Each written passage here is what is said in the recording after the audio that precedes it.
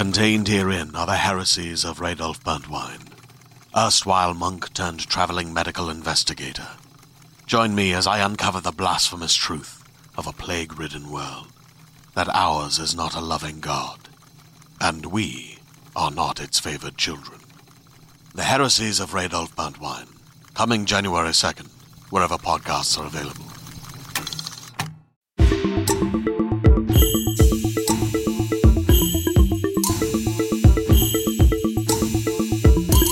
Hey everybody, welcome back to Bitches on Comics, your friend and mine, your favorite podcast, my favorite podcast actually. And I am here to announce, very pleased to announce that this is the reunion of Sarah Century and S.E. Fleenor because they have been moving. I had to move. And so we haven't been on a podcast together for some time. So I did kind of just let the cat out of the bag as far as who else is here, I guess. But, we're in no cats in bags introduce yourself. Environment. We don't put cats in bags. So it was the right move to let the cat out of the bag because that's pretty... You're right. Well, my you know cats what? But sometimes you have to because, you have so many. The other fun thing is, hi, it's S.E. Fleenor. The other fun thing for both Sarah and I is we both moved with, I believe, 7 pets each. Oh my. So we like to keep it easy, keep it light and breezy. They screamed the whole time. They just screamed. Listeners might know that I adopted some of the bunnies that Sarah's adopted bunnies had. She didn't know that her bunny was pregnant.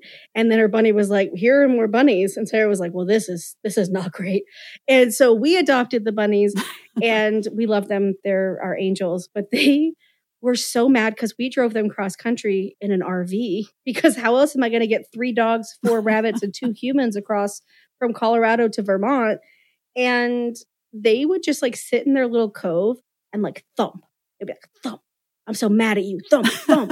Oh, yeah, the thump. It's like, it's actually really loud. I mean, I love it. I'm like, read me for filth, little bunny. You're right. I did put you in an RV. We did hit a pothole outside of Chicago that scared the shit out of all of us, but we made it. Now we're in Vermont. Okay, well, that's a tangent, but hello, everyone. I can't believe I'm back here with my bestie, Sarah. It has been too freaking long, and I can't believe we get to come together for such a fucking cool reason. Today, we have the lovely Joey Capuana here with us, talking about their amazingly cool, queer, trans, and witchy as fuck comic Trance. Joey, welcome to the pod. We are so happy to have you here. Thank you so much for having me. I'm so happy to be here too. Yay! Will you go ahead and just give our listeners a quick and dirty on the Joey Capuana experience, as I guess I'm calling it? the Joey Capuana experience. Yes, I am a TV writer and now comic book author.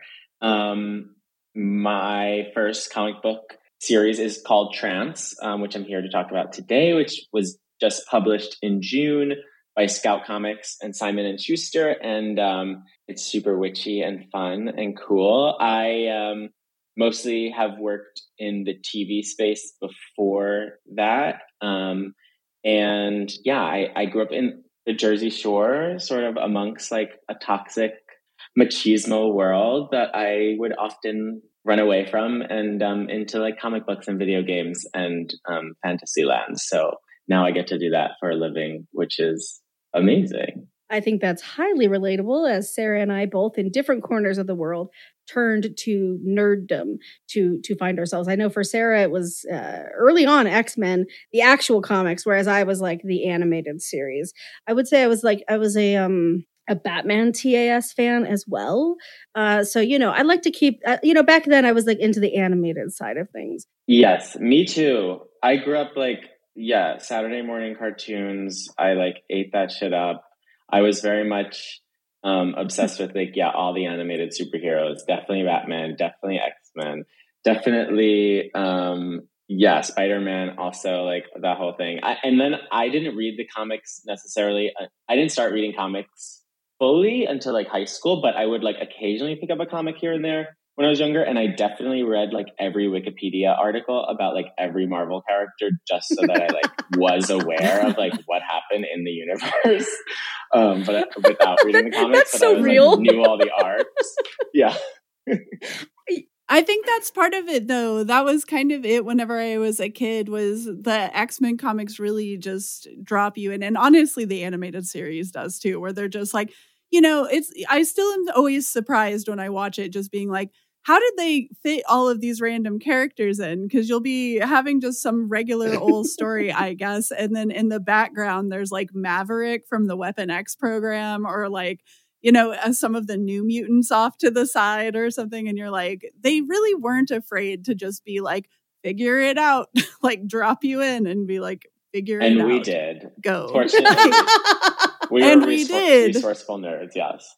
We found ourselves. That's it. And I think like too, with like queer stuff, right? A lot of times you're like filling in blanks anyway, because you're like, here's the story that I think would be good in the comics. And sometimes that's not quite how it works out. I mean, God bless like all of the comics, but it's always like whatever you're like making it up, like you're kind of making up other people, like all of these characters' stories, because you don't totally know what their backstories are yet. And that part totally, definitely. Too. I mean, that's the best thing about X-Men, is that you like don't even have to like make it super gay, because it already is super gay. And like growing up, I mean, when the first X-Men movie came out, I was like obsessed and literally like watched it like during sleepovers, like constantly. And I think like everybody my age like was, interested, because it was like cool, like PG-13. We weren't quite 13 yet. And like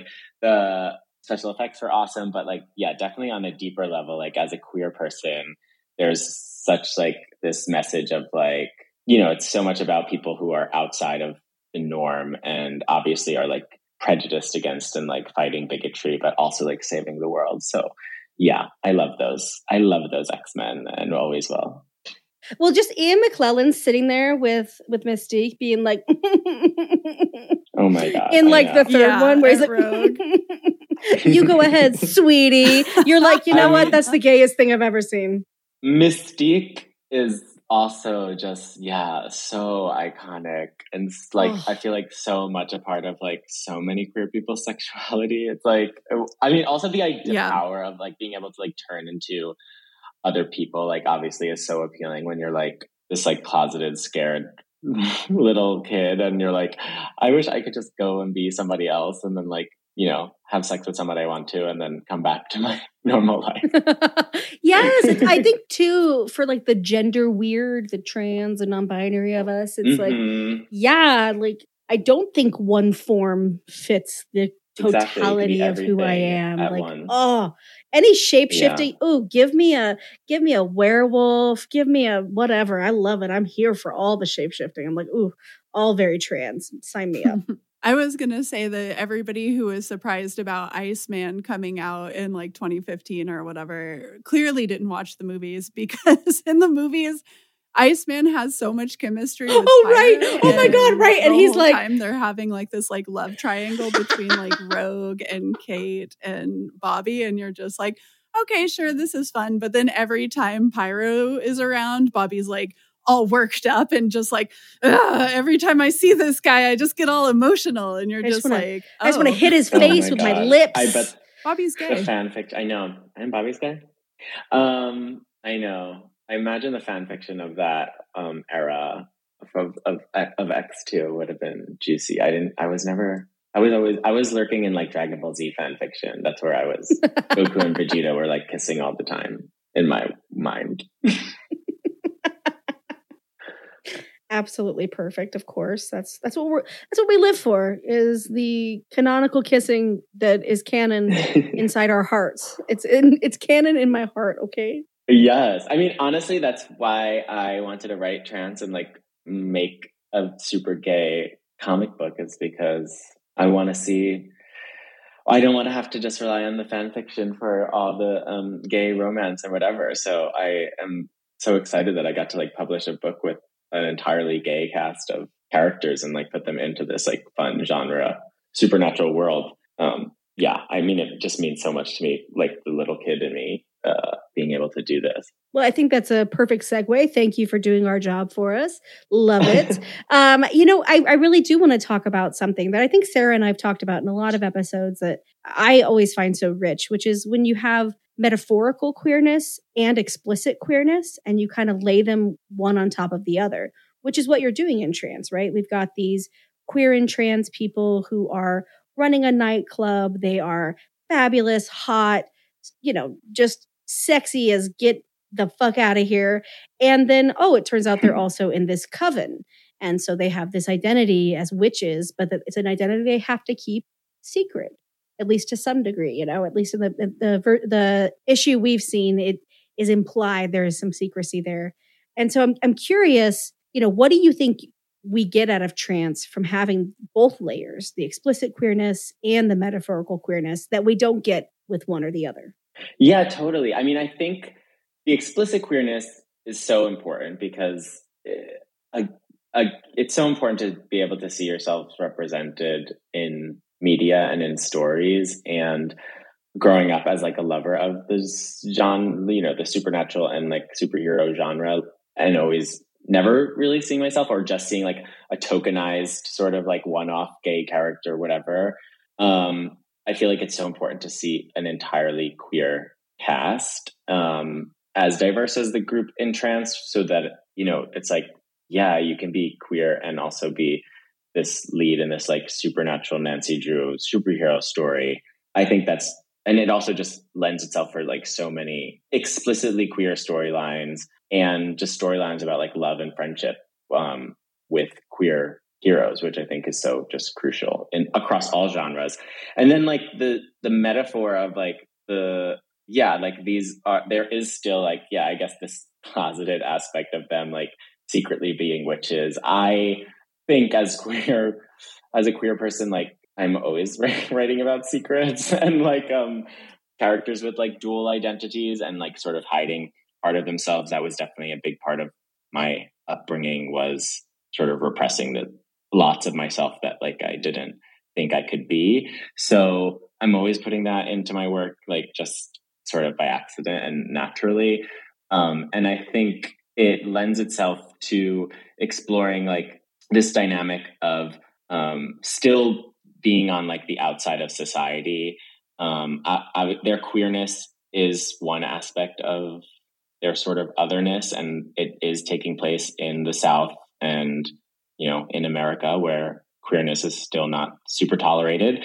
But also like their witch identity will also, is also causes problems, and that will become an issue. And I don't know. I think, it will be metaphor and explicit at the same time. I had to pull it up because I'm going to quote you back to yourself. I'm so sorry. I can't help myself. So in an interview with Queerty, you said, quote, "Homophobia comes with the body count in trans, but it does too in real life.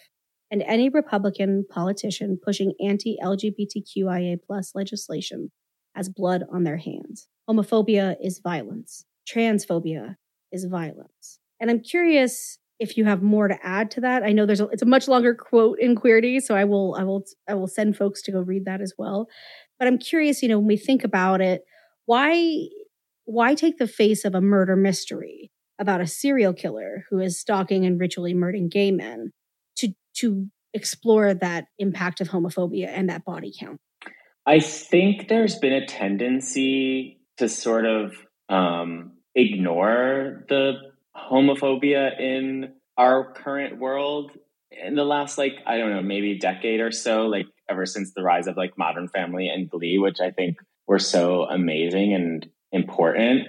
I think there has been sort of like this vibe in media that like, now we just accept gay people and like everything is fine and dandy. And I think like a lot of people sort of buy into that. Like a lot of straight people, I think, buy into that, like that there isn't homophobia anymore. And I that never felt quite right or comfortable to me, because I was like, y'all hated us like a minute ago. I grew up, you hated us. I was terrified of being gay. And now in the past year, we've seen a lot of Republicans and conservatives, bringing back sort of the explicitly gay, like explicitly homophobic and transphobic rhetoric that I think we used to see. And so, yeah, I kind of wanted to like put to light that there is homophobia and transphobia, and allow an entirely queer group of heroes to like be the ones who save the day and are the heroes of their own story,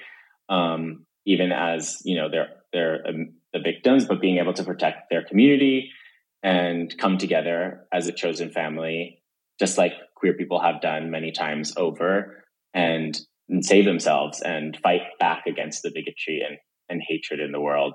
I also like, if you Google Grindr in like the news, there's almost always, you probably don't have to click many pages back to like find a terrible story about violence on that app. And so like, you know, it's always been there, and it's like always lurking, and it's always, you know, been scary to me. And I wanted queer people to be the hero of that own story. Right. Because like the response to that is always like, well, you shouldn't have been single and trying to date. Like, it's like, that's the way that like the general consensus is. Or if you watch movies, right, from like back in the 70s or something, it'll always be that kind of message where it's just like, well, right. It's like, if only you just kept it in your pants, like you wouldn't be dead.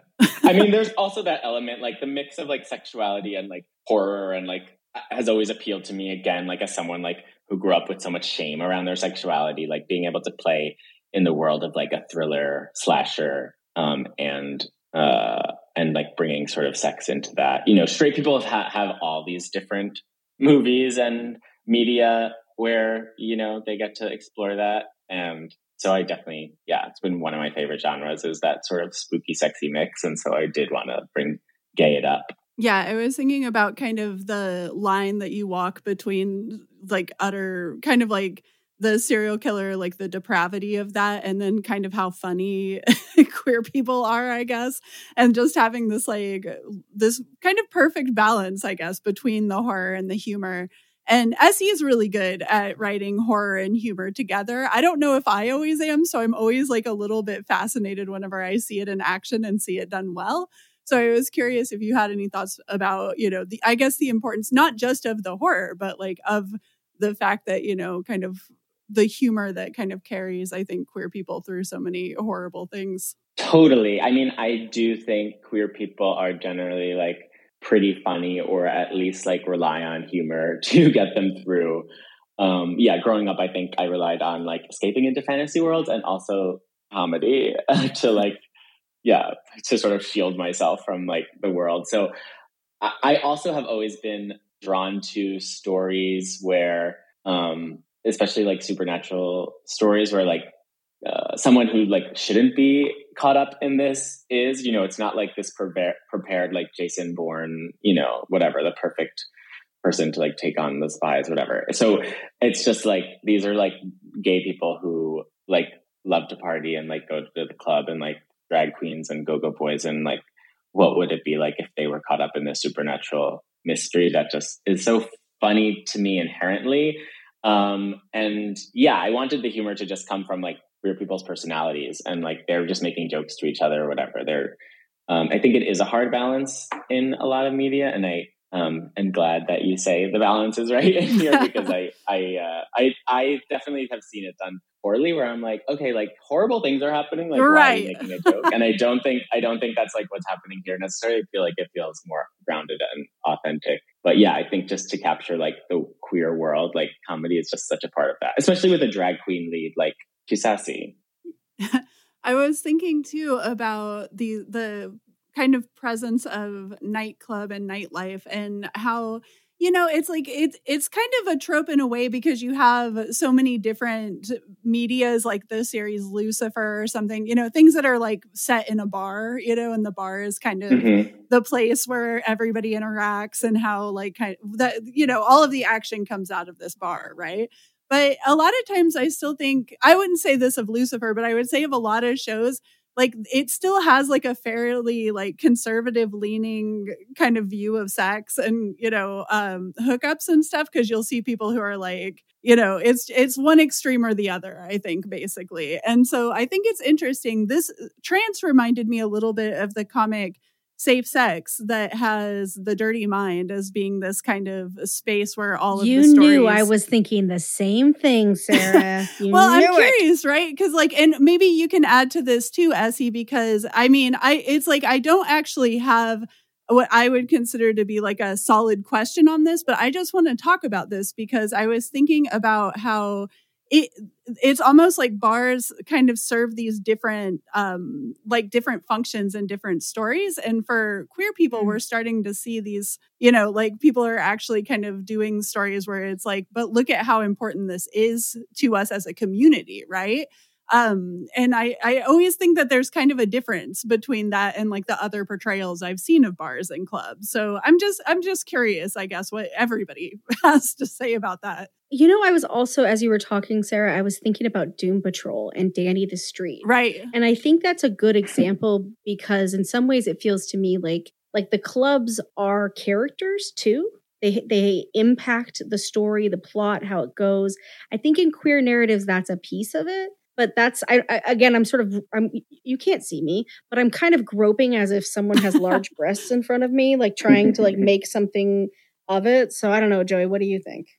Yeah, I think queer spaces are so important, and that's definitely like a part of this story. I wanted the queer bar to like feel like, its own sort of character, and it's this home base to this like chosen family of queer people. Like nightlife has been such a big part of my queer like sort of life, and I remember like the first summer of like being out and like going to gay bars, like how fucking awesome and magical it felt to like be in those places and spaces and like be able to be so authentically yourself and feel so safe there. And I think it's so important that we have those safe spaces.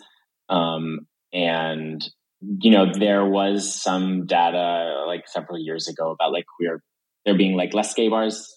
Like gay bars kept like closing. I don't really know what the trend is right now, but that just made me very sad. And like, I think that we need them, and I hope we don't ever lose them. And so, it's the same with like the app in the comic book where like this should also be a safe space and like there's murders happening on it.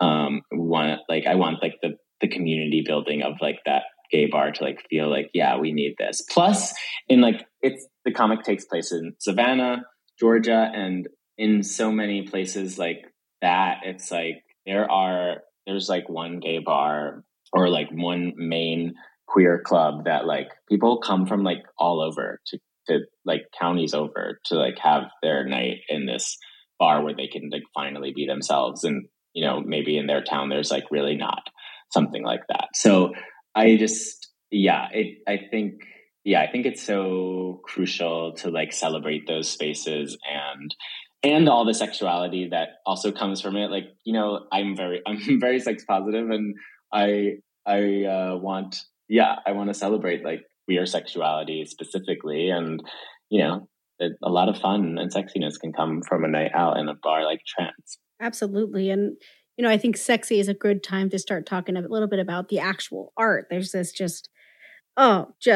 sizzling, sexy art. Illustrations by Pablo Collar, colors by Julio Collar, thank you, and colors by Julio Rojas, and letters by Juan Torres, which is so cool.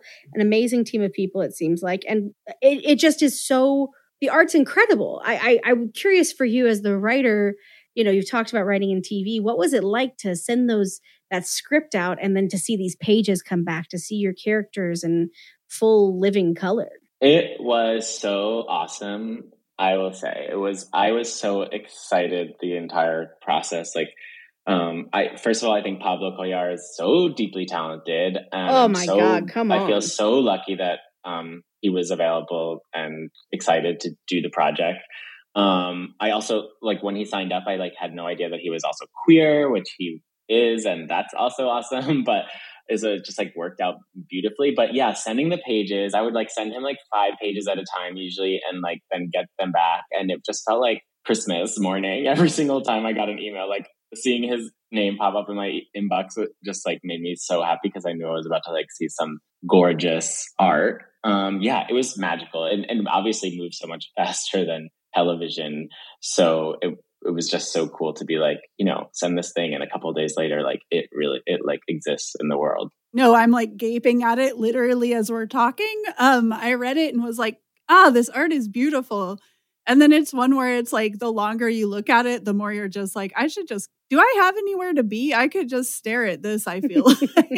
Because the crowd scenes, right? Like those, like the party scenes to me are just like, mwah, chef's kiss, top notch. Like it's really hard to pull off a party that feels like a party in a comic, right? Because, you're sitting by yourself in a nice comfy chair and, probably not listening to dance music usually. So it's not the easiest thing. And it takes a very talented creative team, I think, to pull that into life. Mm-hmm. And that's kind of when I look at this, I'm like, this looks like the best party, right? Like, so was that something that you were really intentional about whenever you were talking, when there was back and forth between you and the artist? Definitely. I mean, the art overall, is super, super intentional, well thought out. I would say, like, I made extensive sort of like documents with like what I wanted things to look like, and like used like other comic books and like film stills and stuff to like show what I wanted. But also like Pablo, as part of his portfolio that I was like reviewing when I was like trying to find an artist, he had a scene. I remember he had this cool scene at the bar. I don't remember which comic it was from of his. And he had like a cool scene at a bar, and he had like this really like creepy scene in the woods. And I was like, that's it. Like this guy can do trance. Like I need those two. I need the cool bar and I need creepy, and he can do both of them. But I definitely. And we got both in trance. Of like, we did. I sent a lot of like stills from like, I don't know, Euphoria and like, that movie like Closer, where Natalie Portman is like a stripper. Mm-hmm. Okay. And just like, really fun bar scenes that I love. But I love how all the characters in the bar look queer and like it just feels like a real fun space. Like I want to be at that bar ASAP. And for the sex positivity, it feels like it's only, in my mind, it's only Pablo who could have made this. Who could have brought this beautiful, the beautiful dicks to the panels and the beautiful, the wigs and the taking the wig off and the sex scenes and the thrusting and all the things that make queer sexuality so fucking empowering and cool and normal and gross and every other piece that it is. And it's all there in a way that says like, no, we don't have to be afraid to look at this. We don't have to be afraid to put this on the page. Like sex positivity for me, at least, is as much about like, it's sex. It is a thing that happens as it is about like, yay, sex is great. You know what I mean? And I feel that on the page here. I love that you said that. And thank you. I think, it was definitely like really intentional to make it feel like just, this is life. Like sex is in life. Like sex is in the comic book. Like, and to make it not seem like sort of like graphic or anything, just like natural and normal. And I think Pablo did such a good job with that. And everyone does have very big dicks, I will say. It does seem like it, but you know what? I don't know. There are those big dicks do exist, but there are quite a few in trans. I also like. I remember just like giving notes to Pablo on like different like drafts of pages, and like I was just like cracking up to myself because I would literally be like, hey, like can we actually make his dick like cut instead of uncut? Like just like giving notes on like someone's penis and like the position someone was like having sex in, like really tickled me. And I was like, I'm so happy I'm getting to do this right now. Especially with another queer person, because the vibe is on there. I feel like you get it in a way that maybe it'd be harder with a straight artist. I don't know. Totally. I was like, I remember this one email. I'm like, I'm about to send you like a bunch of pictures of like from porn. Like this is like just FYI, like you're gonna see some pics, but obviously. Well, and that's consent, right? That's caring about your co-creator and saying, hey, brace yourself. It'd be much different just opening your email and being like, well, my, Joey, what is going on? That being said, like listeners, it's not just a sex comic. It's mostly a mystery. There just happens to be some sex. Yes, exactly. You know, actually, one of the things I want to talk about is something that I also think of as very distinct to LGBTQIA plus communities, which is Alter is the main character. She's a drag queen. She, to me at least, reads as trans feminine. She is very much okay with who she is. And she's also pissed off at her ex who cheated on her. And that's where the story starts. But then as it goes, Theo, the ex, is missing. And it's only Alter who is searching for Theo. And so even though she's fucking livid with him, she's not abandoning him even after a breakup when he really hurt her. And I really love that because I think that queer people and our exes, I mean, one of Sarah's exes like works on the pod on a regular basis. Yeah, to be fair, great working partnership. Yes, because Kate's the fucking tits. Okay. But it does, you know, there is this way that exes aren't the same as they are for, I think, a lot of cishet folks. Now, hey, do I have some exes I would never talk to again? Yep. Yes, I do. Yes, I do. And they don't know my number. Actually, fuck, they might. Oh, no. You know what? I'm going to worry about that later. This is revelations right now. I'm all, God damn it, I've had the same phone number. And now I'm worrying about that. Numbers right now. I'm like, hold on. Yeah, but you know, this feeling of like exes aren't your enemy. I don't know, they're not garbage. They're a piece of you. And so I'm so curious, you know, why is it that we love stories about exes? What do you think, Joey? And then what is it about queer people that our exes may be assholes, but we're still going to fight for them against systemic oppression and like serial killers too? Yes. I hope everyone fights serial killers for everybody. But yeah, I think that like you're really onto something. Like there is, because our exes are part of our like found family. And obviously there isn't like this gender dynamic where it's like, okay, like cis straight people, like maybe they're just like, you know, not friends with people of the other gender or whatever. And so they're, you know, it's just not the same. Or like even when they were dating, they maybe like had different friends or whatever. But I feel like queer people, like their romantic partners are so like integrated into their lives and their friend groups. And, you know, there is so much more blurriness there. And so, you know, I feel like every queer friend group is made up of like multiple people have hooked up at least or dated like amidst their friend group. You know, there's exes abound. And yeah, I think that is a really awesome thing about queer people. I think that, we're just so free of like all these different like stupid rules that a lot of the other world like sort of follows. But I also think like, I don't know, for me, like when I started writing this, it was going through a breakup and not over my ex. And that was definitely like a big component. Obviously I put that into the character. I think breakups are just so hard and so brutal, and it's so hard to like lose someone that you really love. And, you know, Alter's in the very beginning stages of that breakup too, where it's like, you know, yes, Alter was really hurt, but, you know, that doesn't erase like all the good things that were there also. So I think it's just like fun to explore for characters, to that like conflict of emotion. And like, what would you do for someone, even when they hurt you? Yeah, the idea that compassion isn't limited to those who treat us with dignity and respect. I think that's actually really not a concept that a lot of, I'm going to go out on a limb. I'm going to say a lot of, especially white cishet people, don't really think about that. Don't really think about what does it mean to have compassion for someone who might wish you ill? What does it mean to fight for the rights of people who might not fight for yours? I don't know, man. I sit and think about that a lot. I'm like trying to fall asleep at night. And I'm like, God damn, we could get a lot more done if we could see this solidarity across groups.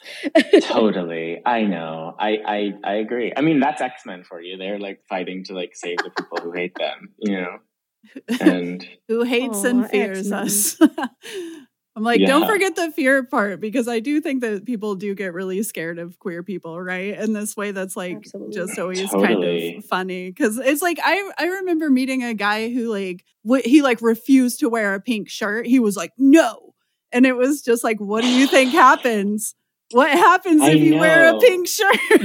Like, yeah, what will happen? Will you literally put on a pink shirt and become a gay man? Is that going to happen to you? Like, it's just wild because it's like, there is this like, it's so scary to think out of like those kind of like binaries, I guess, right? For a lot of people. Right. That's what X-Men there's meant. Just such a fragility. Yeah, they're just so fragile. Like, I feel so happy and lucky to be queer and like just, free of all that bullshit. Just get to like think completely outside those binaries and live how I want to live and not worry about like, oh, does this like follow the rules like of how I'm supposed to be? Like, is this for boys or girls? Like, what the hell even is that? A pink shirt? That's so insane. It's like, oh, I can actually wear any color of shirt and it doesn't matter.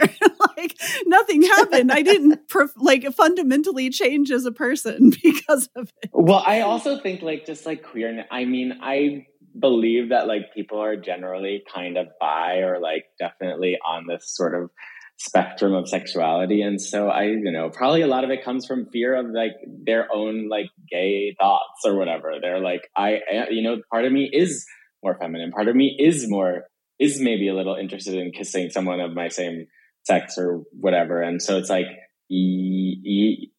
they're just so scared that like if they like even look in that direction, like they'll suddenly like fall down a pit and become a drag queen, which, I wish. It's like the best thing that could happen. They need to calm down. Yeah.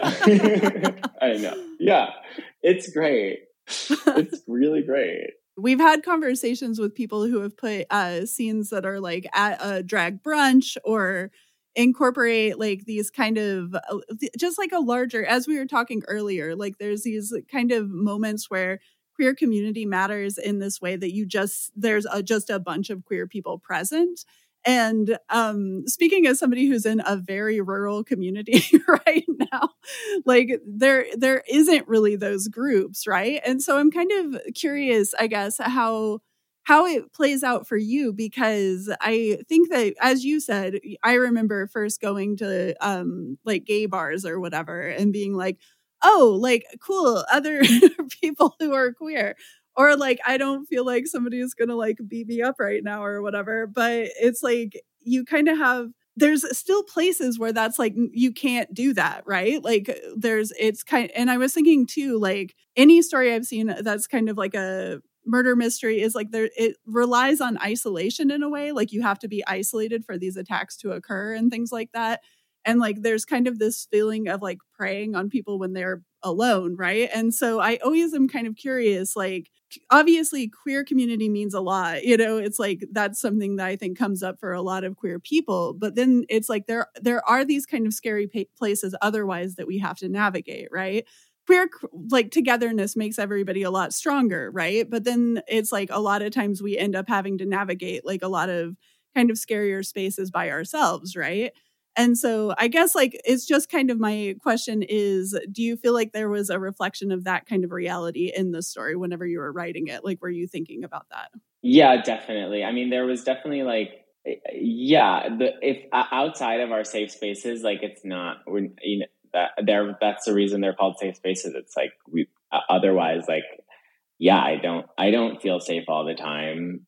Even living in big cities, like, I know queer people who've been sort of attacked. I actually was like chased by some guy in LA, like on a run one time, like just yelling the F word at me. And like, it was like, so I think you're totally right. Like, and that's the reason why those spaces are so important and why like found family and like being amongst queer people is so freeing and important. But I think that there's so much of the world that isn't safe for queer people. The violence against queer people is higher than it is against like cis people and straight people. So that's definitely a part of it. It's not always safe, and that fucking sucks. Well, and there are varying levels of unsafe, right? There's the unsafe of verbal harassment. There's the unsafe of a serial killer in trans. There's also the unsafe of another piece of what happens in trans that I found personally really moving, which is there is some religious rite graffiti done to the club. And it's it shows what we will assume is a woman and a man holding the hands of a child, and underneath says Jesus saves. And I'm curious, and then we go into the church, we sort of highlight that conflict through, checking her name, Sika, who owns the bar, who is formerly a member of that church community, goes in with Martes and Miércoles, the twins, and they sort of confront this pastor who is running this community. And I'm curious for you, in portraying that sort of other line of tension that is happening in their lives, what is it that you wanted to get into? And, what is it about the varying levels of unsafeness that we have to actually consider when we talk about LGBTQIA communities?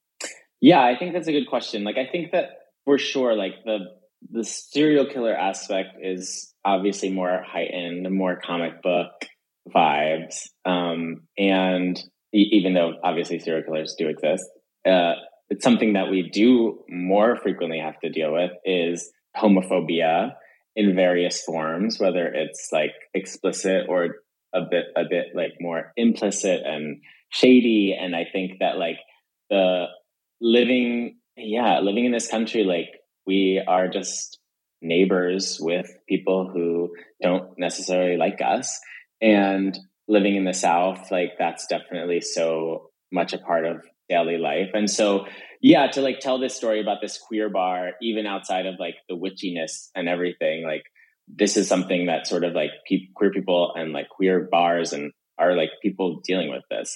I love the series We're Here on HBO. I think they do a really amazing job of showing sort of that the tension between neighbors and queer people that live in more rural or less liberal areas. I think also growing up for me, the church fucked me up. It really taught me to sort of hate myself and hate my queerness. And so I did want to sort of make the church some level of villain in this story, because they have been a villain in my life, and they are in the lives of many queer people. I was going to say they made themselves the villain. They made themselves the villain. That's right. They decided that they are our enemy. Yeah, I think too, there's something we've been talking about a lot, and I don't think I'm done with the conversation about the religious aspect, but we'll see if a question comes back to me. But I am thinking about the rural queers aspect. And, Sarah and I have both left more populated places to live more rurally, not because that's the greatest dreams of our heart, but because money. And for me, I'm in a great position and I get to buy a house. So there is some things that would be out of my reach in the city that I can reach in the country, which feels really amazing. But this idea that rural queers are so isolated, rural queers aren't accepted. Some of that is absolutely true, right? I think we've all talked about living in places where that is the case. But I even just saw an article from a couple days ago that I think is kind of all over the big headlines about a gay couple that's been running a restaurant in Virginia for a very long time, and in a rural place, and nobody gave a shit. They were like, cool. And then some new, very conservative neighbors moved in, and they've been putting dead rats on their lawn and harassing the shit out of these gay people, but they aren't even from there. And so there's this interesting tension, or not even interesting, this fucked up tension of how unaccepting are rural environments, and how much is it just very fucking loud people who are making lives harder for LGBTQIA plus people in the world. I know that we have a lot of listeners who are rural queers who they write us awesome notes and they ask questions about, different comics and what have you. And I've learned a lot of resilience from learning about their lives. I had so much fear of moving to a rural place as a queer person, as a person who is in a relationship with a trans feminine person who doesn't pass. It's scary. I mean, the other day we were at a fucking, convenience store getting, I don't even know, something for our dogs, I think. And she was like, I'm going to go in my dress. And I was like, yes, great. And inside my head, I was having a panic attack. I was like, what am I going to do? Like, what do I do if something happens? I'm not even with her in the store because I'm stuck in the fucking car with the dogs because we're moving cross country.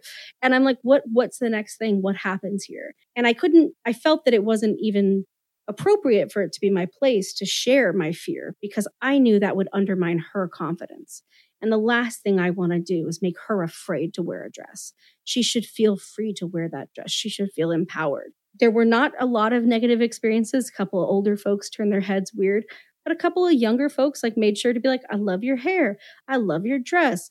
So, mixed bag. But I think that is what it is to be a rural queer is that mixed bag. It is that, yes, gay people, trans people have lived everywhere for fucking ever. We're everywhere. And we have these communities and groups we can come to, like trans, like here in rural Vermont. There's Babe's Bar in Bethel. There are these places we can come together, but we're also dispersed everywhere. And so I don't even know what the question is, but I guess I just want to talk a little bit about, what does it mean to be representing rural queer and trans people, at a time when you're not living in a rural place, and what did you draw on to tease out those solidarities and those tensions?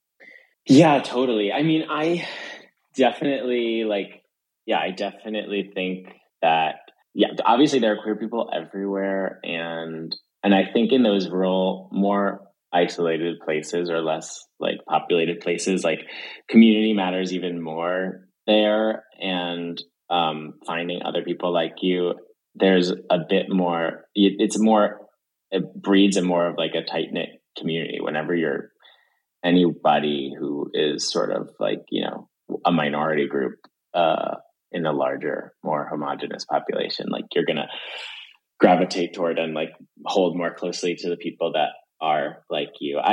I went to Duke University only freshman year because then I transferred, but it was not a super queer place, or like even like that, like, I don't know.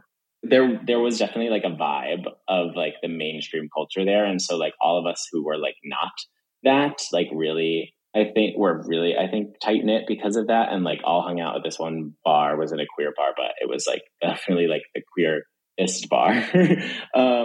And so, yeah, I definitely drew upon that. And also like growing up like in New Jersey, like obviously it's not like the South, but like my town is still, I think, pretty sort of like homophobic or just like, not super welcoming to like people who are different, especially I think when it comes to like gender presenting. And so, I mean, even though I live in LA now, I definitely know what it's like to like feel that unease and that tension. And, I've traveled a lot and like definitely have felt it. And even here, even in big cities like LA, or like when I was living in New York too, like I didn't feel comfortable all the time, like, being outwardly queer. And I like hate that. And I like always wanted to be like confident and unabashedly queer and gay, like no matter where I was. But there were definitely times when that, made me sweat a little bit. And I think that that's definitely just a part of life and something that I wanted like these people in this town to like, be confronting. I mean, part of trans to me is like the power of like unabashed queerness in the face of homophobia. Like you said, like Alter is this fabulous drag queen, trans feminine, genderqueer person. And like the idea and like they're the ones fighting the homophobia and the serial killer. And so I wanted that to be a part of it. Like these witches are so themselves, and they have been in so many ways in their lives. And like, I think that's the only way to sort of defeat that, is to just like be visible and be yourself and like stand up for yourself and not run and hide.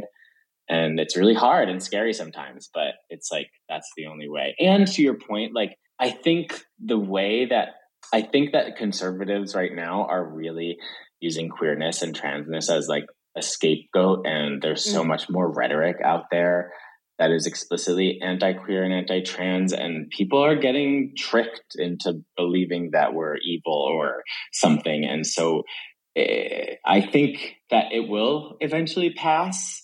But I think it's a I think it's a response to the level of acceptance and visibility that we've gained so much in the last 10, 15 years. Like, it's because we are here and we are living openly and out lives, and we are so much more visible, and so many more people are fucking chill with that. And there you have this dumb minority of people that are leaving dead things on the restaurant's doorstep or doing graffiti, you know, they're or whatever. loud and they're loud and they're angry, and so sometimes it feels like there's so much more of them. But I do agree with you, Joey. I think the vast majority of cishet people honestly are just trying to fucking make it. Like, I think a lot like don't even care, or if you know, have a real understanding. You know, we know those stats are like, if you know a trans person, you're like, oh my God, trans people are people. Oh, shocking. Mm-hmm. Like, it's just like the polls that you used to do about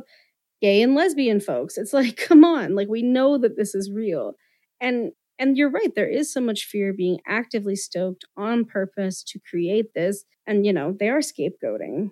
And it's hard. It's hard to be in the world. You know, my partner got called all kinds of slurs on our block in Denver. You know, just like there's no place that's safe from global climate disaster, I don't think there's a place that's safe from homophobia and transphobia. Not like a region. I think there are bars. No. I think there are corners of our world that we carve out for ourselves. And, you know, I'll say it again, I think we have throughout history.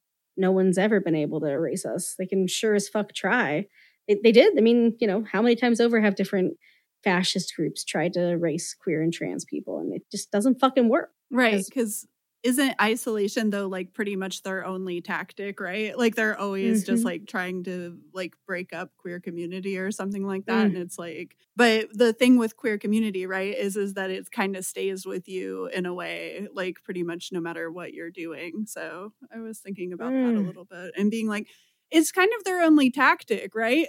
Like to be like, you know, just kind of to be divisive. I think try to be divisive to queer people. Their tactics are psychotic. I mean, the Ron DeSantis like is awful and terrifying. I mean, the idea that like of this like whole "don't say gay" thing, it's all terrible. And I think we all need to sort of just band together and live our lives proudly and be and fight back, like, you know, like fight against like politicians and make sure that people know that like, yeah, voting for conservative politicians is like literally voting against queer people. And so if you have any conservatives in your family, tell them that if they love you, they have to not vote.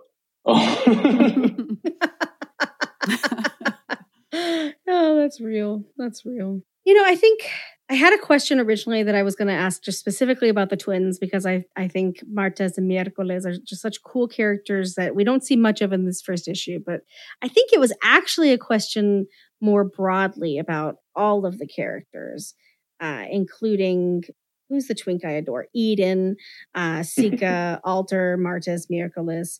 I might be forgetting someone. But, you know, they're just this incredible group of people. And I think the question actually was, you know, when we think about, and this is going to kind of take us full circle a little, so we'll see what we think. You know, it is what does it mean to be disempowered, right? Like when Alter goes to the cops, they decide Theo is the problem. Not that Theo needs help, but that Theo is the problem. And, you know, A cab, B, you know, like there is this sense of like, oh, right, we have to use our powers to protect each other. And that's true, right? That's everything we've been talking about is we need each other. It's the LGBTQIA solidarity. It's fighting together. It's our allies coming in and having our backs. It's all those pieces. But what's so fun about trans is you tip the scale toward our heroes. You make them witches. You give them unique special powers. I find it so cathartic to read because I think we do have special powers as LGBTQIA folks. And yes, do I wish it was telepathy? I do. I do wish it was telepathy. Or shape-shifting. Come on, Mystique. All the trans people deserve your powers. Send them to us. You know, but I just want to talk a little bit about like what it is to give us that extra edge and to recognize the specialness, the shininess, the uniqueness of us, and how that does allow us to persevere in the face of both systemic oppression and, you know, individualized violence, and the religious trauma. And wow, you really packed it all in, Joey. You really packed it in. Why do we need, what is it that the superpowers specifically communicate? And what were you hoping to explore through giving our heroes just a little bit of an edge? Yeah, I mean, I think, like you said, queer people are magic. There is such a supernatural, magical element to an amazing queer nightclub.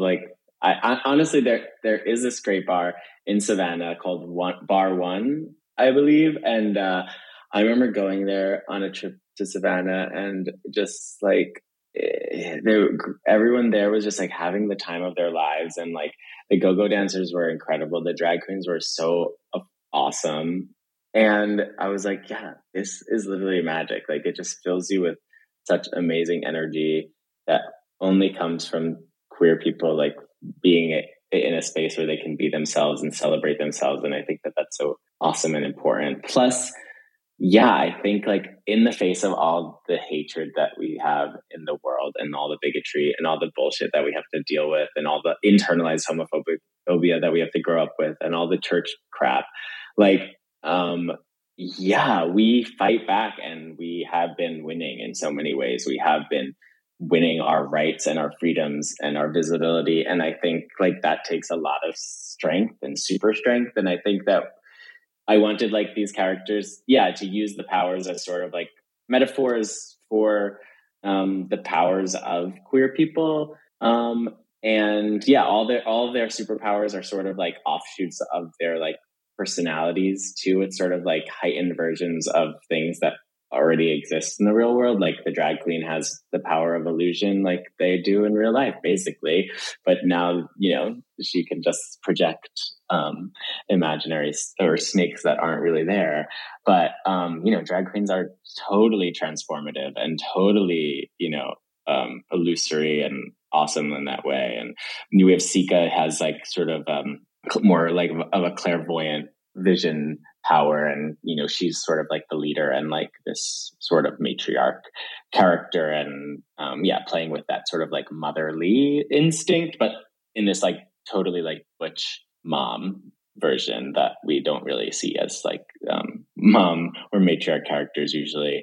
And yeah, Eden's magical allure as the go-go boy, people sort of falling under his spell and being able to or him sort of being able to control people that are turned on by him. I think that is sort of something that happens with beautiful people in the world. And yeah, it's just a lot of fun to explore all these different real life things, but through this magical lens, and being able to use these powers and gifts eventually to sort of fight evil and fight a serial killer, and maybe even demons along the way.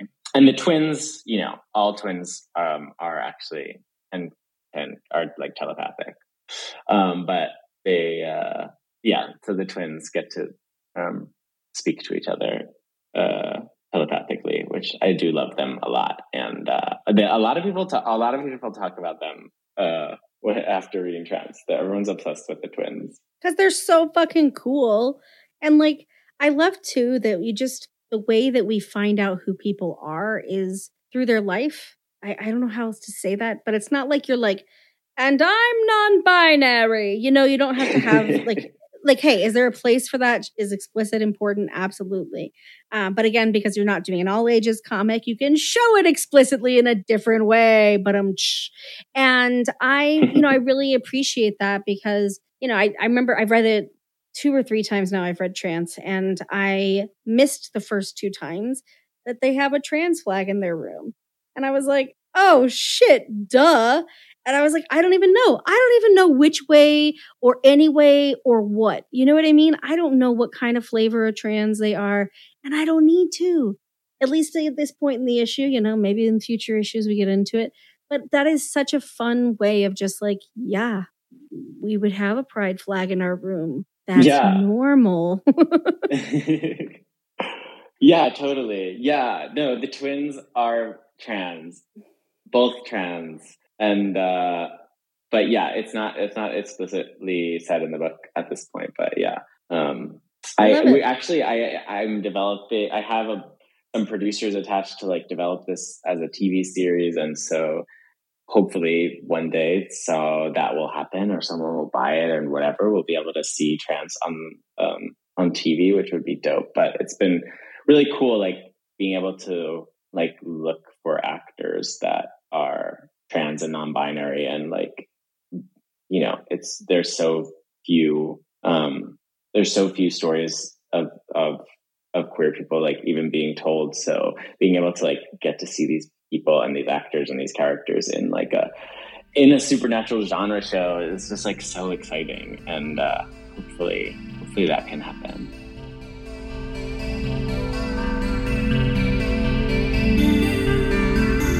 Hello, listeners. As you know, our society is built on capitalism.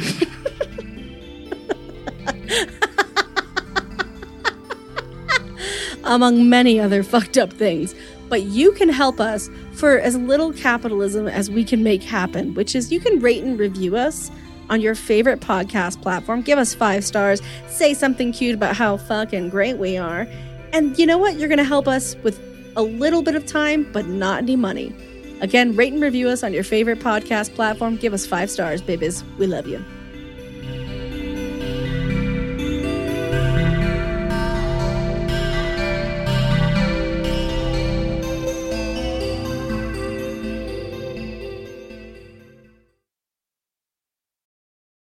Hey there, this is Justin Bartha. I made a funny new podcast, King of the Egg Cream. It has the greatest cast in the history of podcasts with actors like Louis Black. I'm torn by my feelings for 2 women. Bobby Cannavale. You can eat it, or if someone hits you, you can put it on your cut. Melanie Linsky. I wonder what these marvelous things are that look just like boiled chicken feet. Jason Ritter. I can break things and pick locks and kill people. Michael Stuhlbarg. The whole point is to inspire people that they should make themselves better. Ari Grainer. No, don't whet its appetite. What are you, an idiot? Me, Justin Bartha. That's not just any egg cream, that's a Lemke's special. And all narrated by the hilarious Richard Kind. This is the story of Harry Dalowitz and how he rose from nothing to become New York's King of the Egg Cream. So if you like funny true stories, come listen to King of the Egg Cream, available wherever you get your podcasts. I don't know how you're doing this every time, but you are segueing. You're like, okay, now we're going to go to this. And I'm like, that's what I was going to ask next. So you're on it. You know what? You can just take it from here. Just kidding. So, you know, on that note, you actually just recently had the honor of being put on the Out Loud list for your unproduced TV pilot adaptation of Trance, which is called Hex in this case. And I was curious, you know, when you think about Hex and Trance and what you're doing in the comics, what you're doing on screen, you know, what is it you can do in the comics that is either harder or impossible to pull off on screen? And is there a counter to that, something that you can pull off on screen that's much harder in comics? Well, I think comics are so awesome because there's like really no limit to sort of the magical and supernatural elements and like visual elements. I mean, the limits are only just what can your artist draw. And so you really can just like fully explore your imagination, and like you don't have to rely on like how much will this special effects cost or something like that. And so like you don't have to like run into like any issues of like being like, oh, that kind of looked cheesy, or we just like don't have the budget to like make a snake like appear out of thin air or something. So that is really fun and freeing. And I think why comics are just so cool, because you get to you just get to go all in on whatever your idea is. So you don't have to worry about anything like budgets. So that is really dope.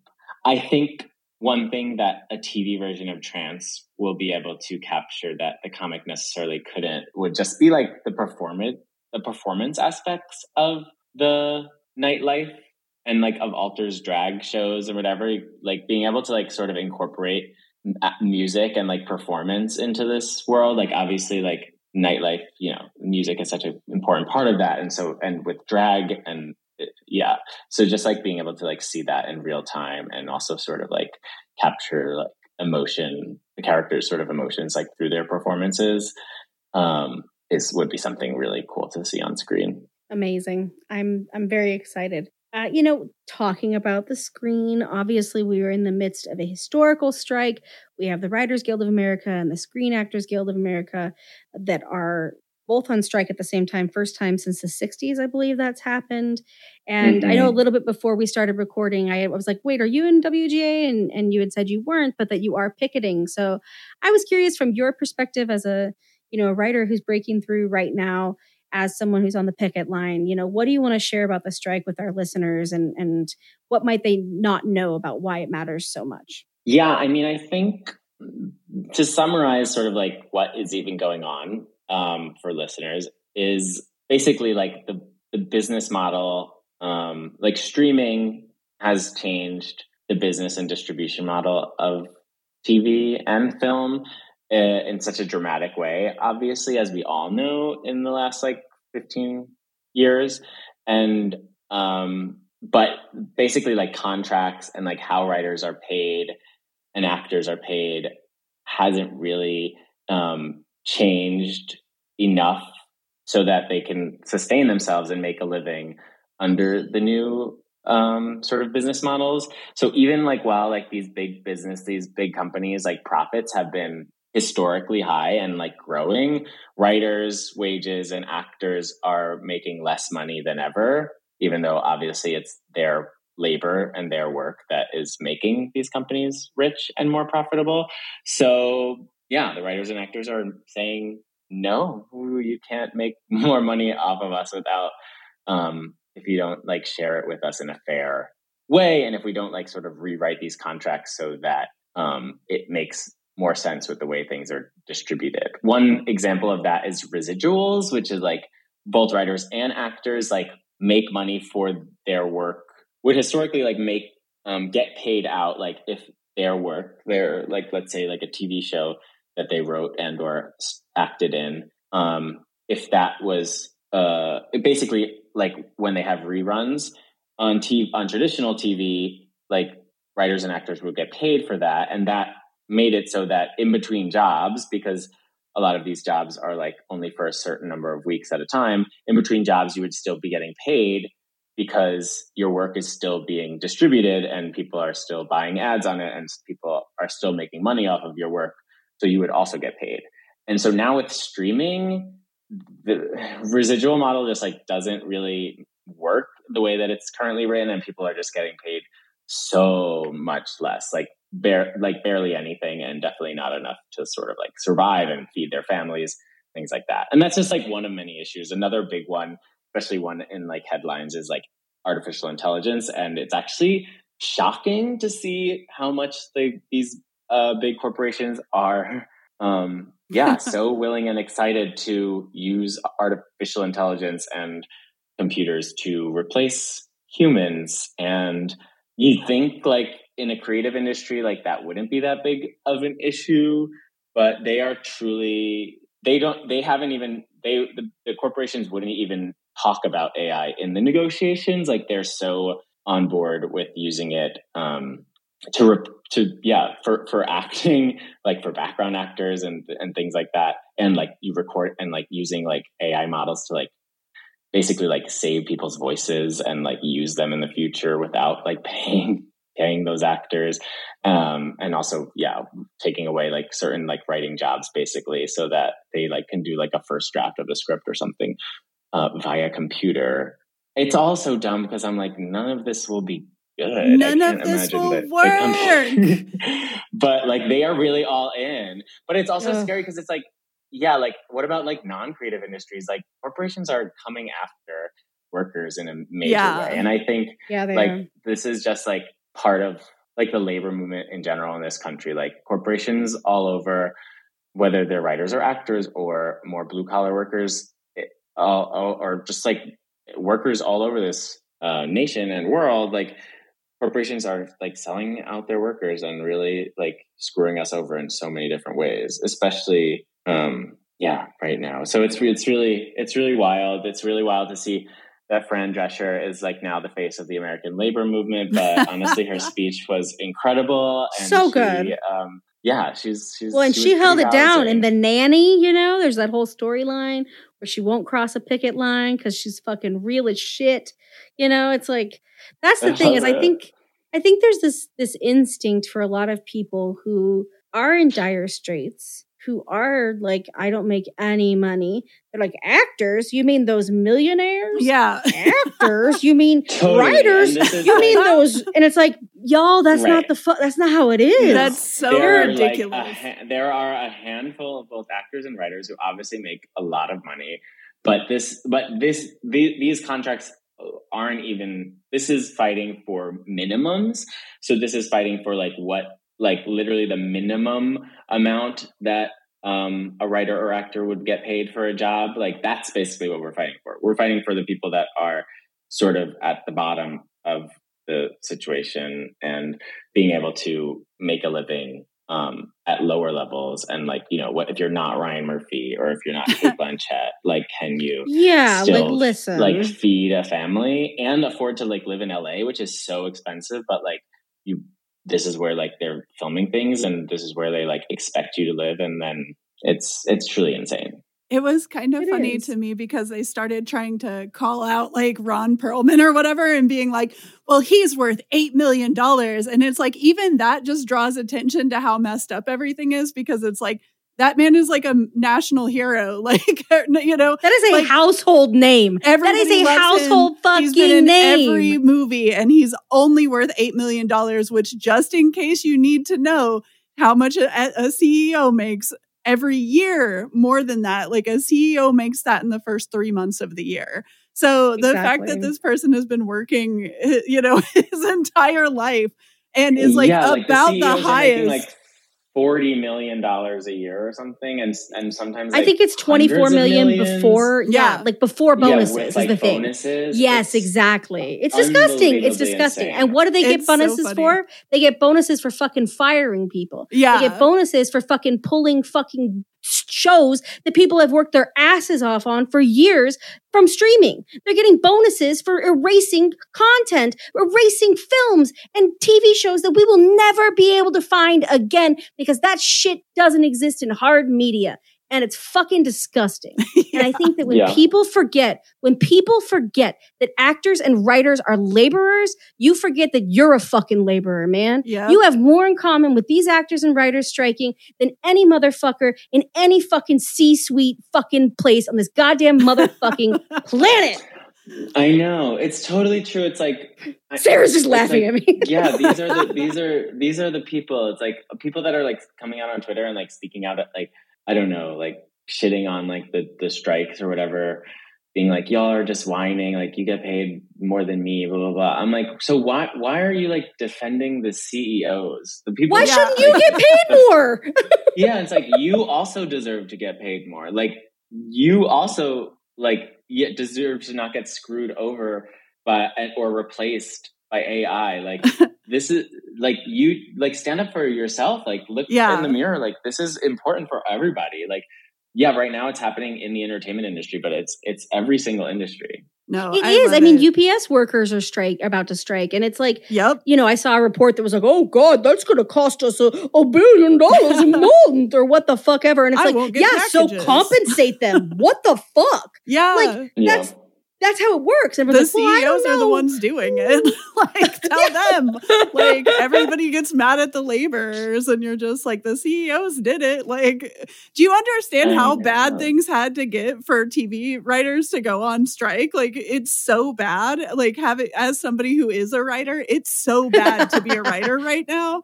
I constantly am just so broke in a way that's just I don't even know. It's how could you even be that broke and how much you work, right?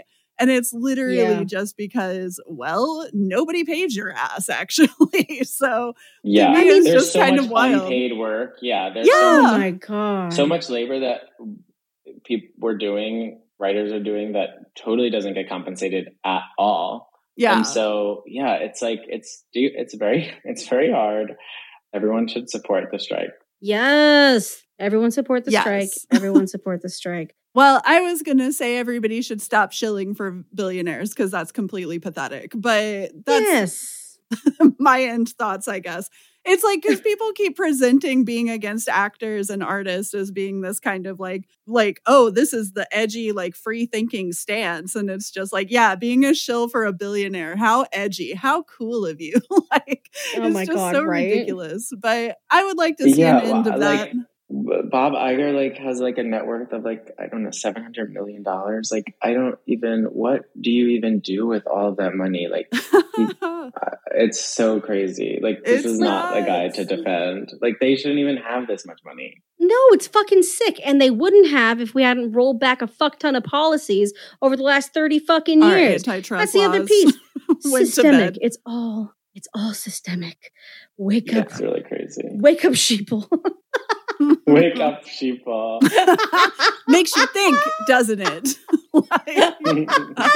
Oh my God. Well, I guess I have one last question if we're at that time. We are. One of the things I wanted to ask is I've been staring pretty much through this entire conversation, not bringing it up, but waiting to bring it up. The alternate cover for Trance that has this incredible, literal Dave Cockrum, Uncanny X-Men, Jean Grey vibe, right? And I'm not sure, was it the same artist that worked on this cover? Yeah, it was. Pablo Collar did that cover also. I was pretty sure, but I wanted to be sure. And yeah, so this is a beautiful cover. I was going to bring up that I've talked a lot about the Phoenix, and I did an interview, several interviews actually, with people about how Jean Grey and the Phoenix can be this kind of queer allegory, and how, you know, Phoenix has this kind of special appeal to a lot of queer people. And I was just curious if you have any background of that. We've talked about X-Men. X-Men's come up maybe 5 or 6 times very casually in this conversation.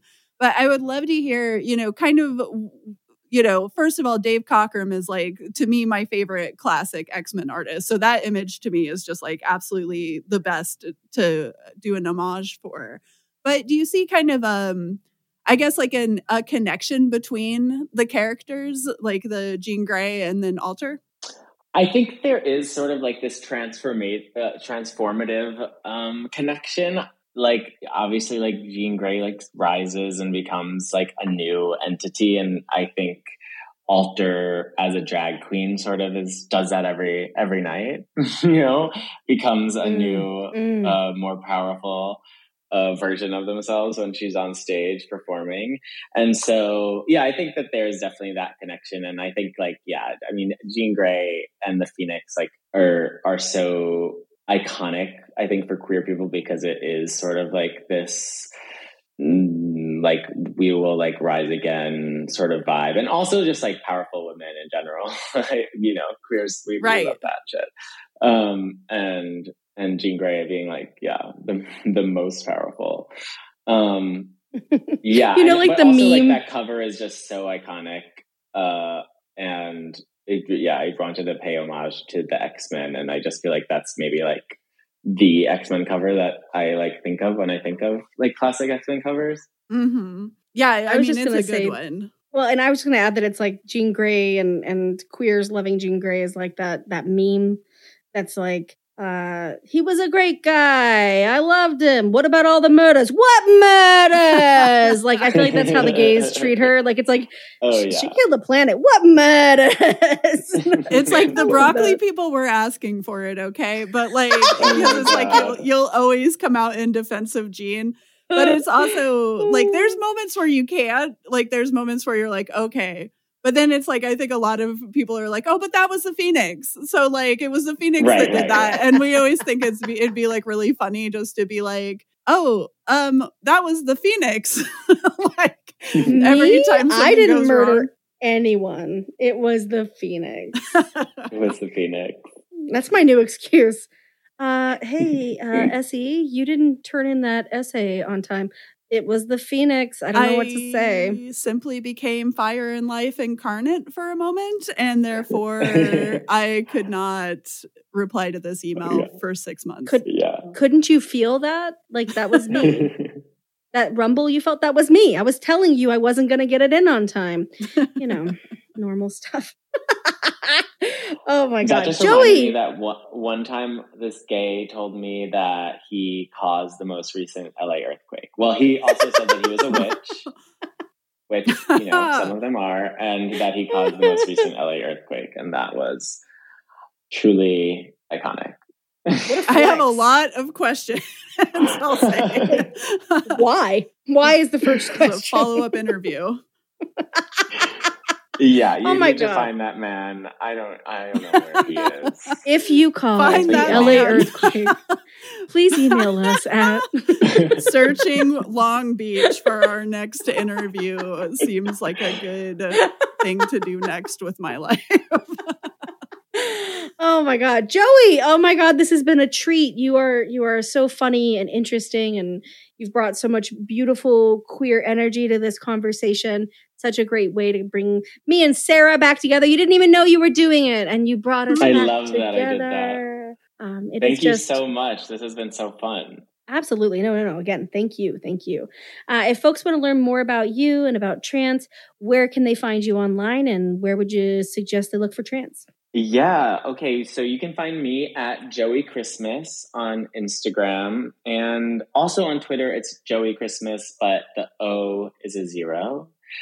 Trance also has an Instagram at Trance Comic.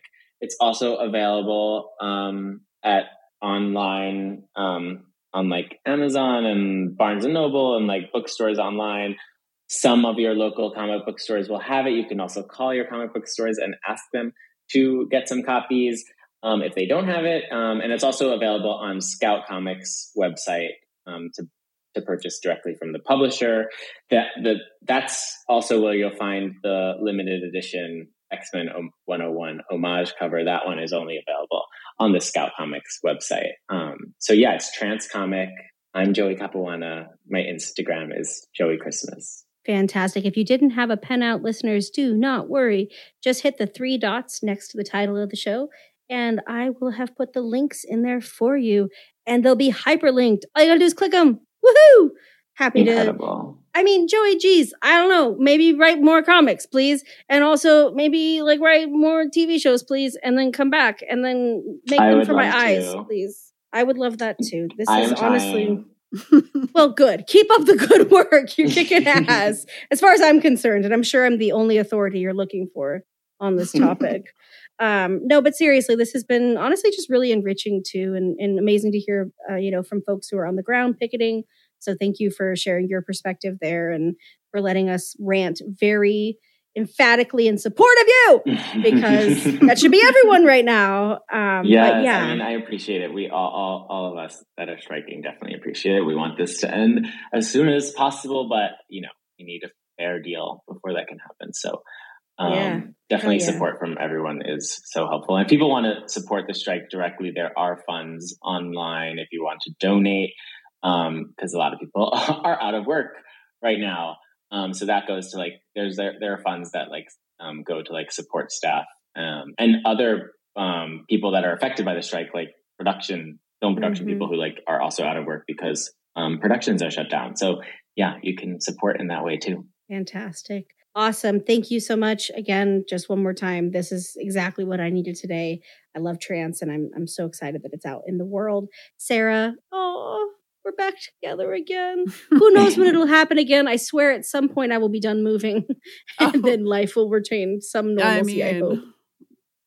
God bless, Sarah's like, I'll believe it when I see it. I mean, I just also how I just feel. now put my clothes away, and I moved in March. So good luck. Yeah, good luck to me. I wish myself all the best. Yes, you're the best. Kate, as always, thank you for making us sound amazing and for cutting the times I forgot what I was saying. That was very thoughtful of you. If you didn't do it, then fuck you. Just kidding. You have to leave that now too. Lost my goddamn mind. I'm getting warm in this room, y'all. I also just want to thank all of our listeners, our patrons, Monica, our other host who couldn't be here today. Love you. Love all of you. I'm going to make the joke. I don't know why it's compulsive. It's like a stim, but we could be here without you, but it would be awkward. So thank you for tuning in. And I love you all. Hug each other. Hug yourselves. Go hug a queer. Hug your rabbits, your little pets, whatever works, because you deserve to be loved. And I'm glad you're in the world. All right, y'all. Have a good one. Yay!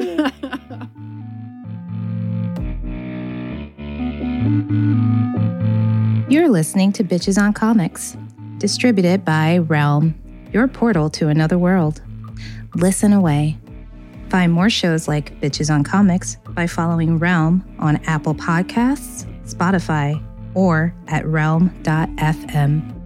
Thank you for listening to Bitches on Comics. We are a bi-weekly podcast where we talk to your favorite comics and pop culture creators and critics about what matters to them in comics and pop culture, as you might have guessed. You can follow us on Twitter at @BitchesOnComics and on Instagram at @BitchesOnComics. Our website is, brace yourself, bitchesoncomics.com. If you go there, you can listen to any of our episodes, and we've got other shit that we put on tabs. I don't remember what it is. I am in charge of updating the website, however, so good luck.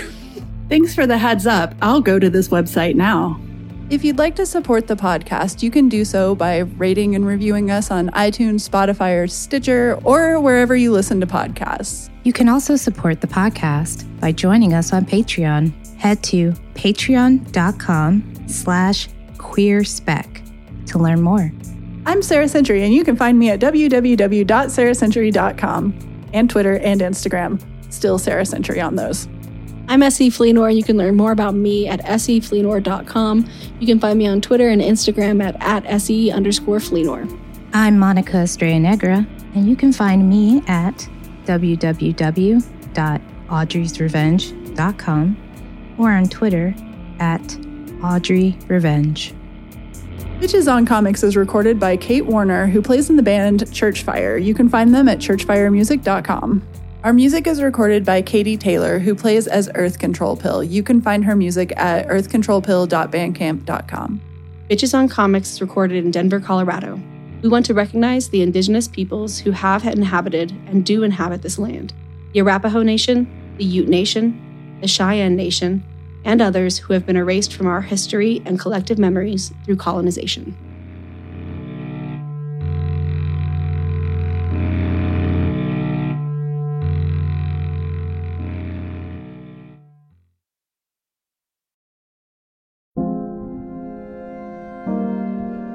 You've probably heard the name Mary, Queen of Scots, and maybe you know the importance of her legacy to the British monarchy. But how much do you know about her life and what she was really like? For instance, did you know that she preferred to have her eggs scrambled, or that giving gifts was her love language? In my podcast, Vulgar History, we'll be talking about all that and more during an 8-part mini-series about the fascinating life of Mary, Queen of Scots. Vulgar History is a feminist women's history comedy podcast where we don't shy away from the messy, complicated lives of women from the olden times. Particularly with women in history, it's easier to use broad strokes to portray who they were, and it's like we forget they probably also had messy lives, complicated relationships, and maybe things weren't as black and white as they might seem in a textbook. But I'm dedicated to sharing the sides of the stories we don't always hear, and each episode is supported by rigorous historical research. Turns out there's really something about Mary, Queen of Scots. So be sure to tune into my series about Mary, Queen of Scots, and check out the other incredible women I've talked about while you're there. You can listen and subscribe to Vulgar History wherever you get your podcasts, and learn more at vulgarhistory.com.